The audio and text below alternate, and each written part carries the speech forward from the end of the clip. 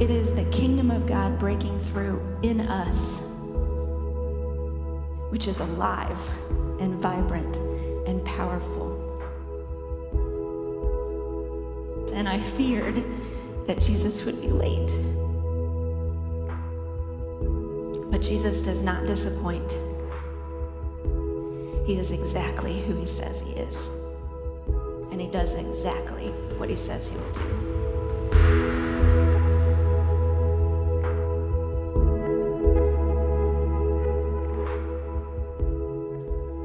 My name is Leah. I have a little bit of, I guess you would call it a partnership with anxiety when it comes to public speaking.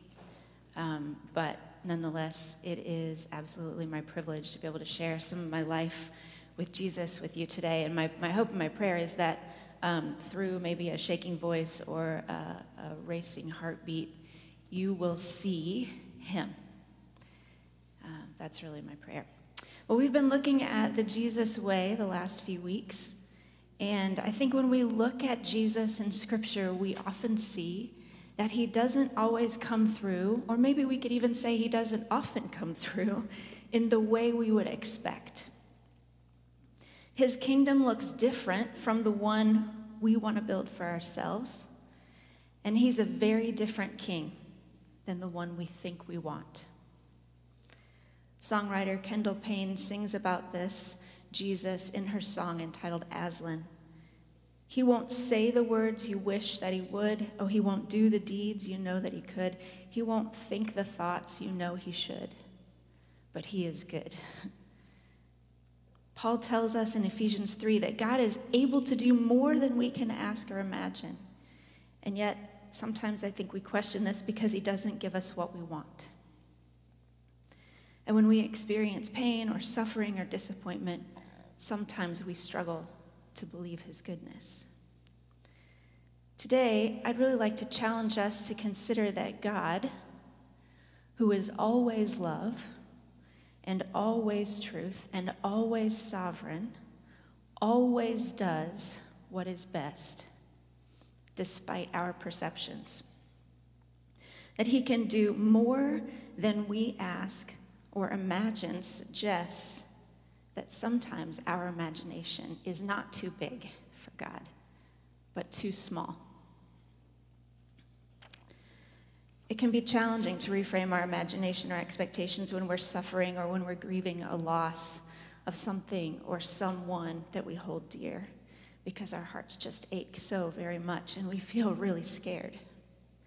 It seems easier to interpret that God is absent or incapable, or at the very best, late. Maybe you can relate to that. Several years ago, God called us into the lives of some neighbors, and we loved them, and we shared lots of life, and they loved us, and we cared for their precious little children. They had twins, a boy and a girl. And the husband was a very, very broken man, and we sought help for him and intervention for the wife and kids. But the situation in their home worsened, and his drug addiction ended up leading to the death of their daughter in their home in a very reckless way. We were all heartbroken. I mean, just utterly heartbroken. It was 25 years ago. And I wrestled with whether we had done enough, but at my core, I think I was wrestling with where Jesus was and if he was late. Felt to me like Jesus was late.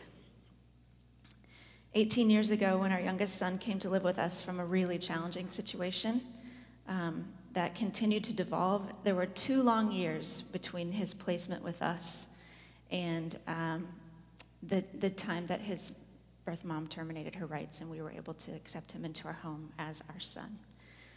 And that was 2 years of a lot of chaos, but it was also 2 years of just crying out to the Lord for rescue for this little boy. 2 years of wondering if he was going to have to go back or whether he would be safe.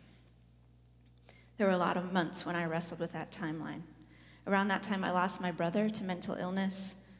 Then about 10 years ago, when our daughter was in middle school, she became ill with a mysterious chronic illness that caused dysfunction in all of the systems of her body. It led to injuries. She was sidelined from school, from her favorite activities, from her friends. Each day was wrought with pain and symptoms and uncertainty.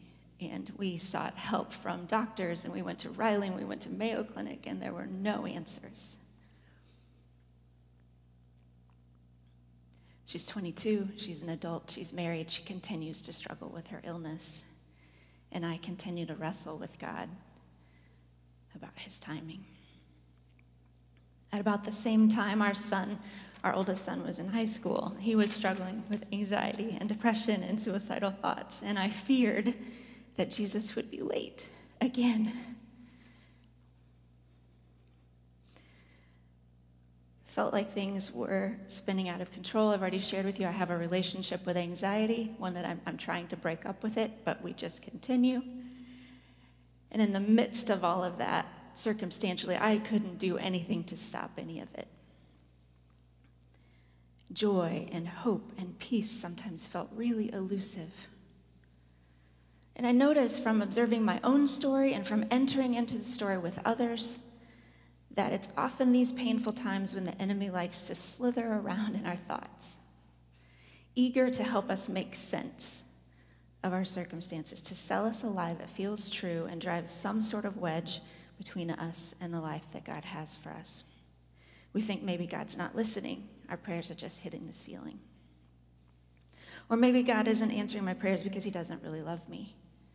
Or maybe he would love me if I just worked harder, if I could just be better. Maybe God isn't really good after all. Or maybe my desires are the problem. Maybe if I just shut down my desires and my wants, then I don't have to worry about being disappointed with God. That feels safer. Well, I guess my invitation to you today is to consider opening those very tender places in your story to Jesus. I'm not going to be able to have time, and I'm not sure I'm the authority on understanding all of the complexities of evil and pain and suffering and death in the world. We're not going to get to all of that today, but today, could we just hold those things, those places of disappointment and pain and frustration and those questions? And would we even be willing to hold our interpretations up to the light of Jesus and say, would you help me reframe this in light of what's true? So that's my prayer. Can you just pray with me? Lord Jesus, would you help us today to open our hearts and our minds to your word and to you? Would you speak to us, Holy Spirit, in whatever places of us are dead or disillusioned? We cry out to you and we ask that you would bring your life there. Thank you that that is your heart. Thank you that that is who you are. We pray this in Jesus. Amen. Today we're going to be looking at John 11. It's a story that's probably familiar to many of you, the one of Jesus and Mary and Martha and Lazarus.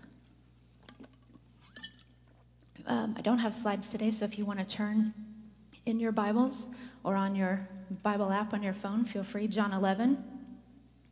We're going to look at the story. We're not going to read every verse for the sake of time. But I'd like to frame our reading of this with the question, is Jesus late? Is Jesus late? Starting in verse 1. Now a man named Lazarus was sick. He was from Bethany, the village of Mary and her sister Martha. This Mary, whose brother Lazarus now lay sick, was the same one who poured perfume on the Lord and wiped his feet with her hair. So the sisters sent word to Jesus, Lord, the one you love is sick. When he heard this, Jesus said, this sickness will not end in death. No, it is for God's glory, so that God's Son may be glorified through it. Now Jesus loved Martha and her sister and Lazarus. So when he heard that Lazarus was sick, he stayed where he was 2 more days. And then he said to his disciples, let's go back to Judea. We read on that Jesus and the disciples do finally make their way to Bethany in Judea, and they go there despite the fact that the last time Jesus was there, the Jews there wanted to kill him. Verse 17, on his arrival, Jesus found that Lazarus had already been in the tomb for 4 days. So here we see already in the passage that Jesus gets word from his friend Mary and his friend Martha that his other friend, their brother Lazarus, is very sick. Mary and Martha know Jesus to be a healer, so they send for him. The phrase here is the one you love, and that implies that they're very close friends, right? They're not just acquaintances. These are dear friends of Jesus.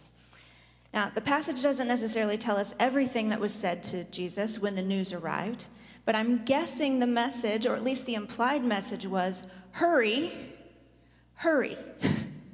Your friend is dying, and we need you here so you can heal him. Yet we read in verses 5 and 6 this confounding thing. Now Jesus loved Martha and her sister and Lazarus, so when he heard that Lazarus was sick, he stayed where he was 2 more days.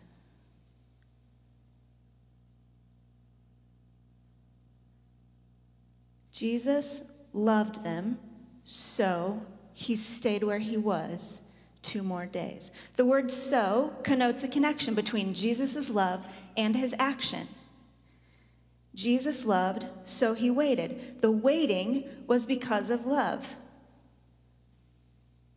In Jesus' timing, he was not late, but was instead on the timetable of perfect love. Jesus' actions were knowing, they were intentional. He knew Lazarus would die. They were for God's glory, they were for his own glory, and they were for the expression of love for his dear friends. But that leads us to a question. What on earth could be loving about letting your friend die? Dave said last week that love is self-sacrificially seeking the best interest of another. What could have been more loving than healing Lazarus? Verse 18. Now Bethany was less than 2 miles from Jerusalem, and many Jews had come to Martha and Mary to comfort them in the loss of their brother. When Martha heard that Jesus was coming, she went out to meet him, but Mary stayed home. Lord, Martha said to Jesus, if you had been here, my brother would not have died. But I know even now God will give you whatever you ask. Jesus said to her, your brother will rise again. Martha answered, I know he will rise in the resurrection at the last day. Jesus said to her, I am the resurrection and the life. The one who believes in me will live, even though they die. And whoever lives by believing in me will never die. Do you believe this?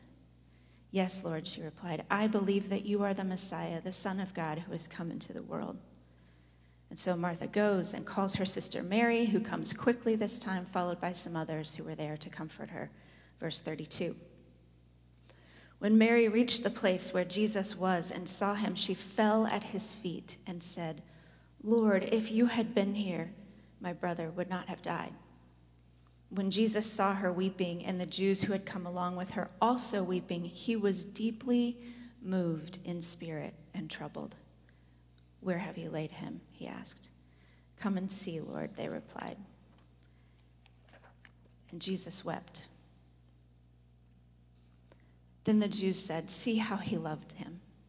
But some of them said, could not he who opened the eyes of the blind man have kept this man from dying? Jesus, once more deeply moved, came to the tomb. It was a cave with a stone laid across the entrance. Take away the stone, he said. But Lord, said Martha, the sister of the dead man, by this time there is a bad odor, for he has been there 4 days. Then Jesus said, did I not tell you that if you believe, you will see the glory of God? So they took away the stone. Then Jesus looked up and said, Father, I thank you that you have heard me. I knew that you always hear me, but I said this for the benefit of the people standing here, that they may believe that you sent me. And when he had said this, Jesus called in a loud voice, Lazarus, come out.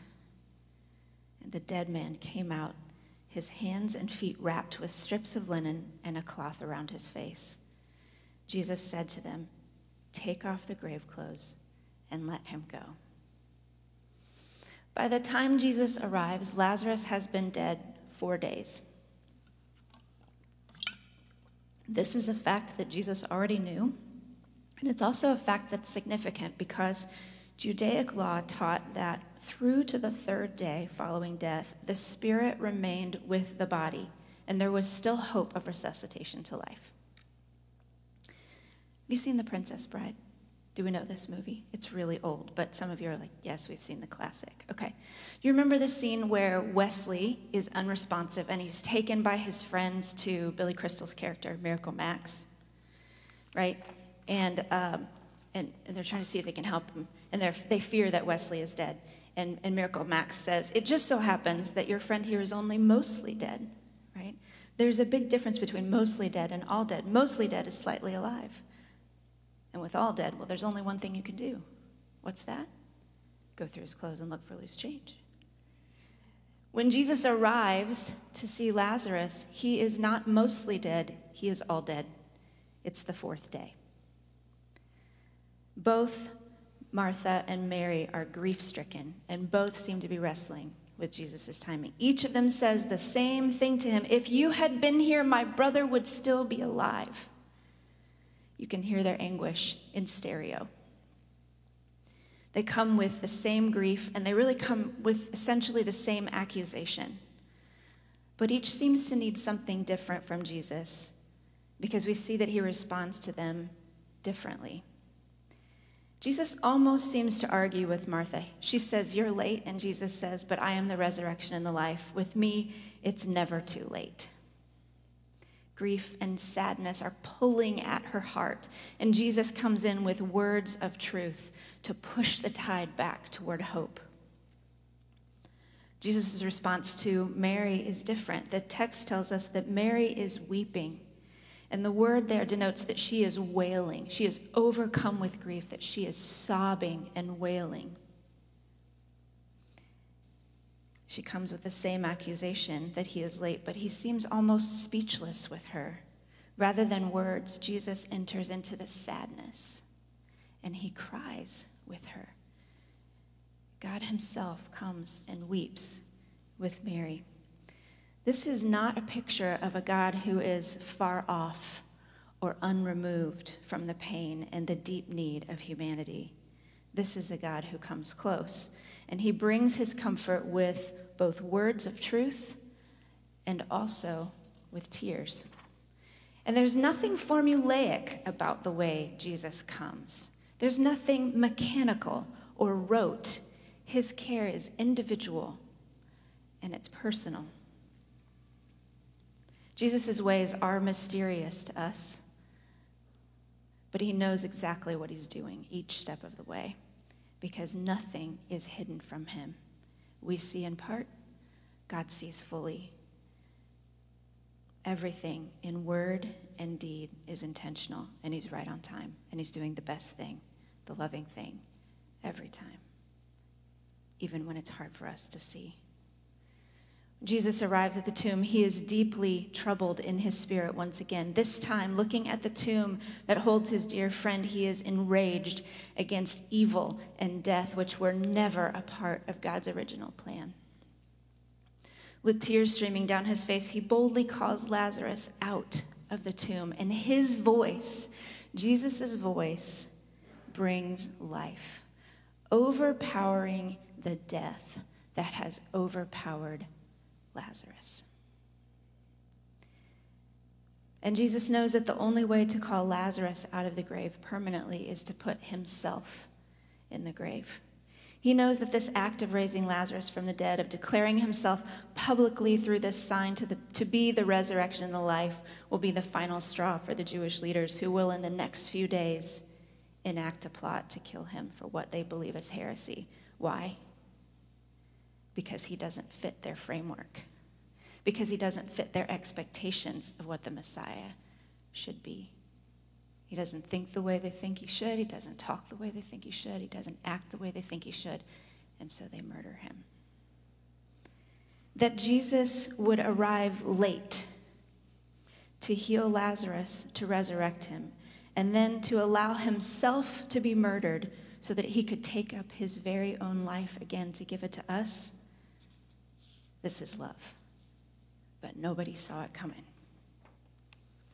For some, this will be welcomed and received as the gift that it is, but for some, it's not.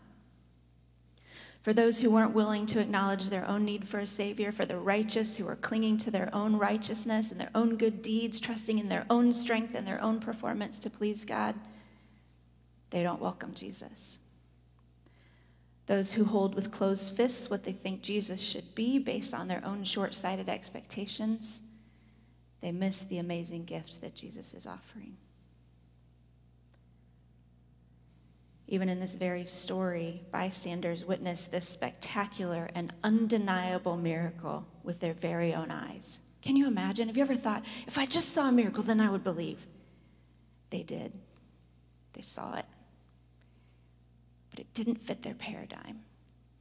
And so for them, it amounted to little more than a really annoying party trick.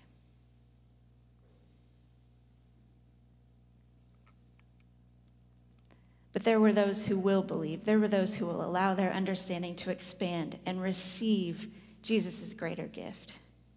As Jesus asks for the stone to be rolled away, Martha pushes back on this idea. She says, but Jesus, my brother is dead, and he's been dead long enough that there's going to be a smell. I think it's at this moment that Mary's like, yes, Jesus, I believe you're the resurrection and life, but here's the thing.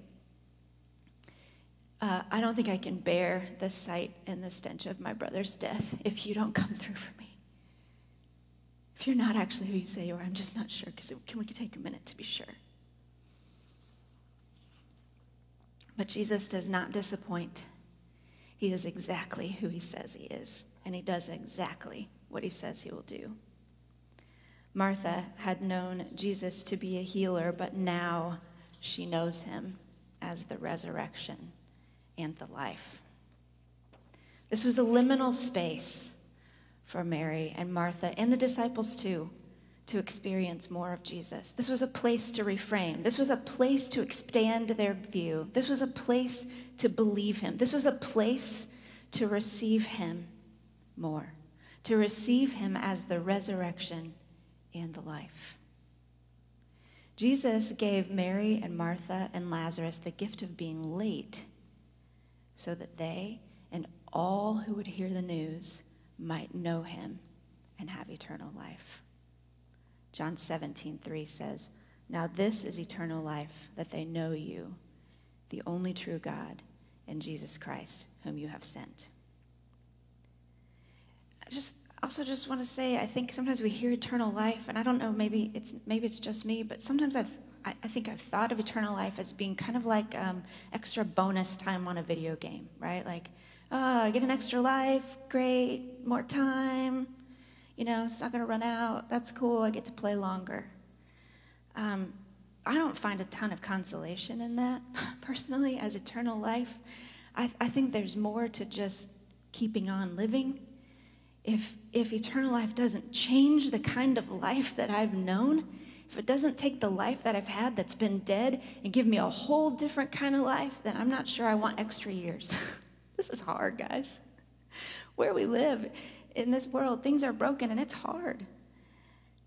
The eternal life that Jesus gives is this now reality that changes the way we see, the way we think, the way we act, the way we love, the way we even feel.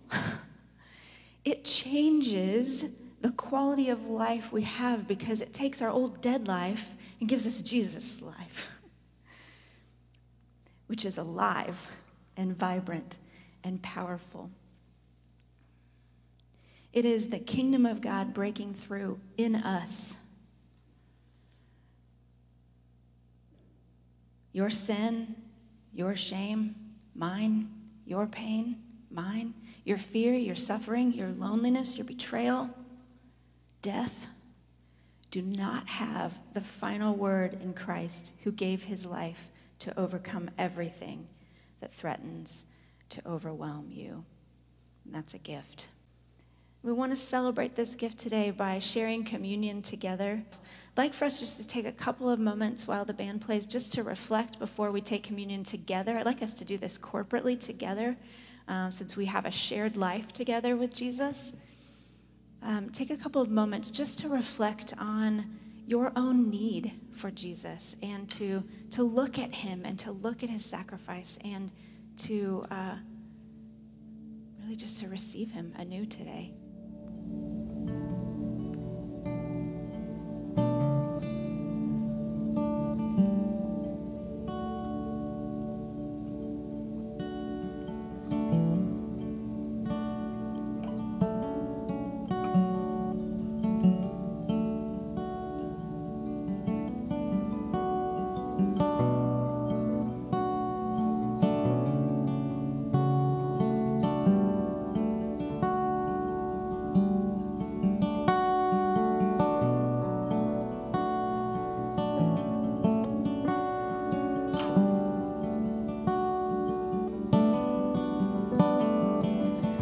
His last supper with his disciples on the night of his betrayal, Jesus broke the bread and gave thanks, saying, "This is my body, which is broken for you. Take and eat."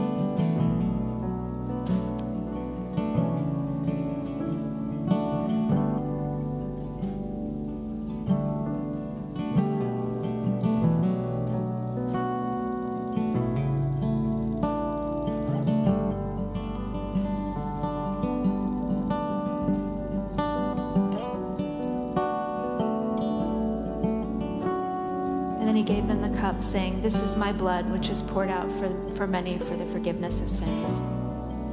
Drink."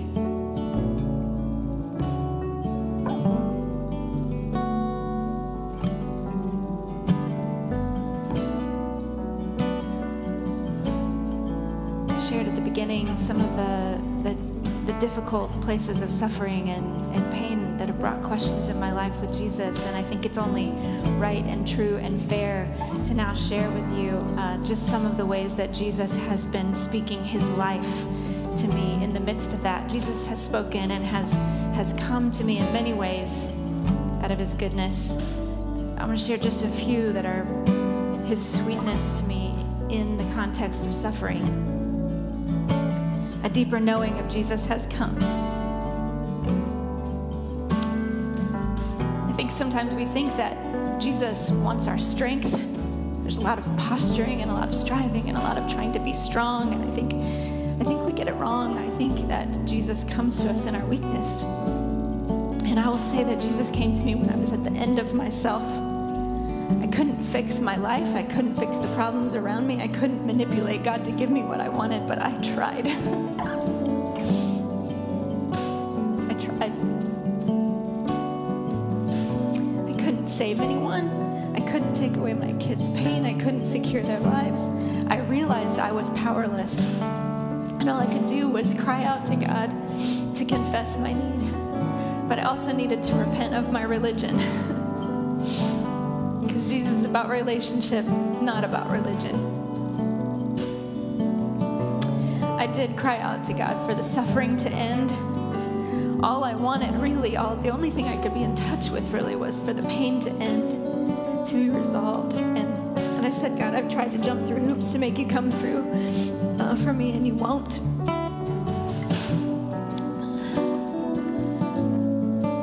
And I've read the story of Job, and I've seen his great suffering. And I know that you came to him. I know you restored his fortunes, but I know that that he saw your face. And that mattered to him, seeing your face. And I remember confessing to God just on my face, God, I don't even know how to care about seeing your face more than I care about having my kids okay. I don't know how to trust you. I don't know how to know you. I don't know how to get there. I can't move myself. So if we're going to get there, it's going to have to be you.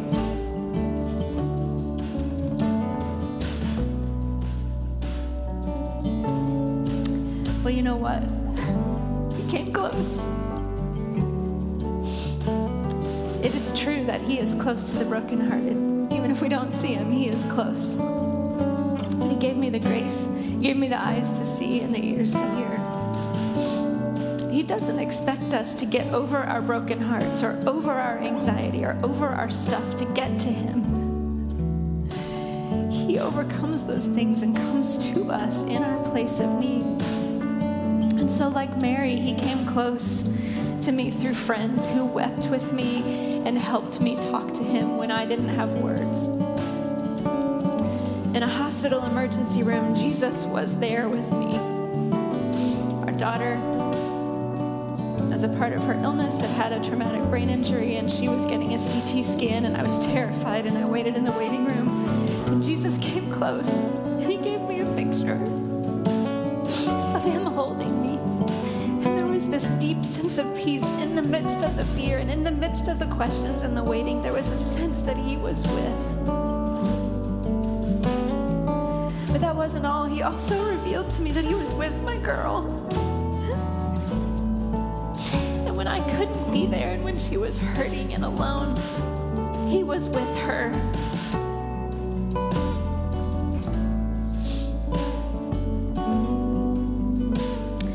Like Martha, Jesus has also met me with the comfort of his truth in profound ways. Profound ways that have pushed against the tide of despair and have brought hope.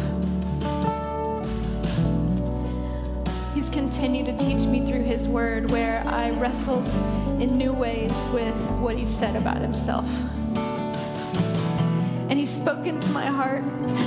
He spoke into my heart in the middle of an anxiety attack on an interstate somewhere in Missouri, between two kids who were in separate states and both struggling.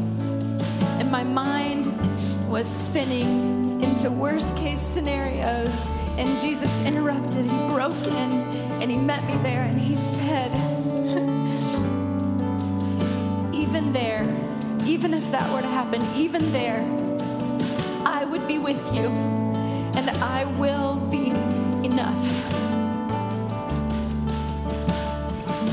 And there was a part of my heart that day that agreed with him. And I agree with him. There's a part of me that knows the truth of this life because Jesus has met me in my deepest need. There's more to go. There are more places. There's more knowing. But what a gift that life is. He offers himself, he offers his life, and then he works to apply that life specifically and personally and intentionally and in his timing exactly where we need it.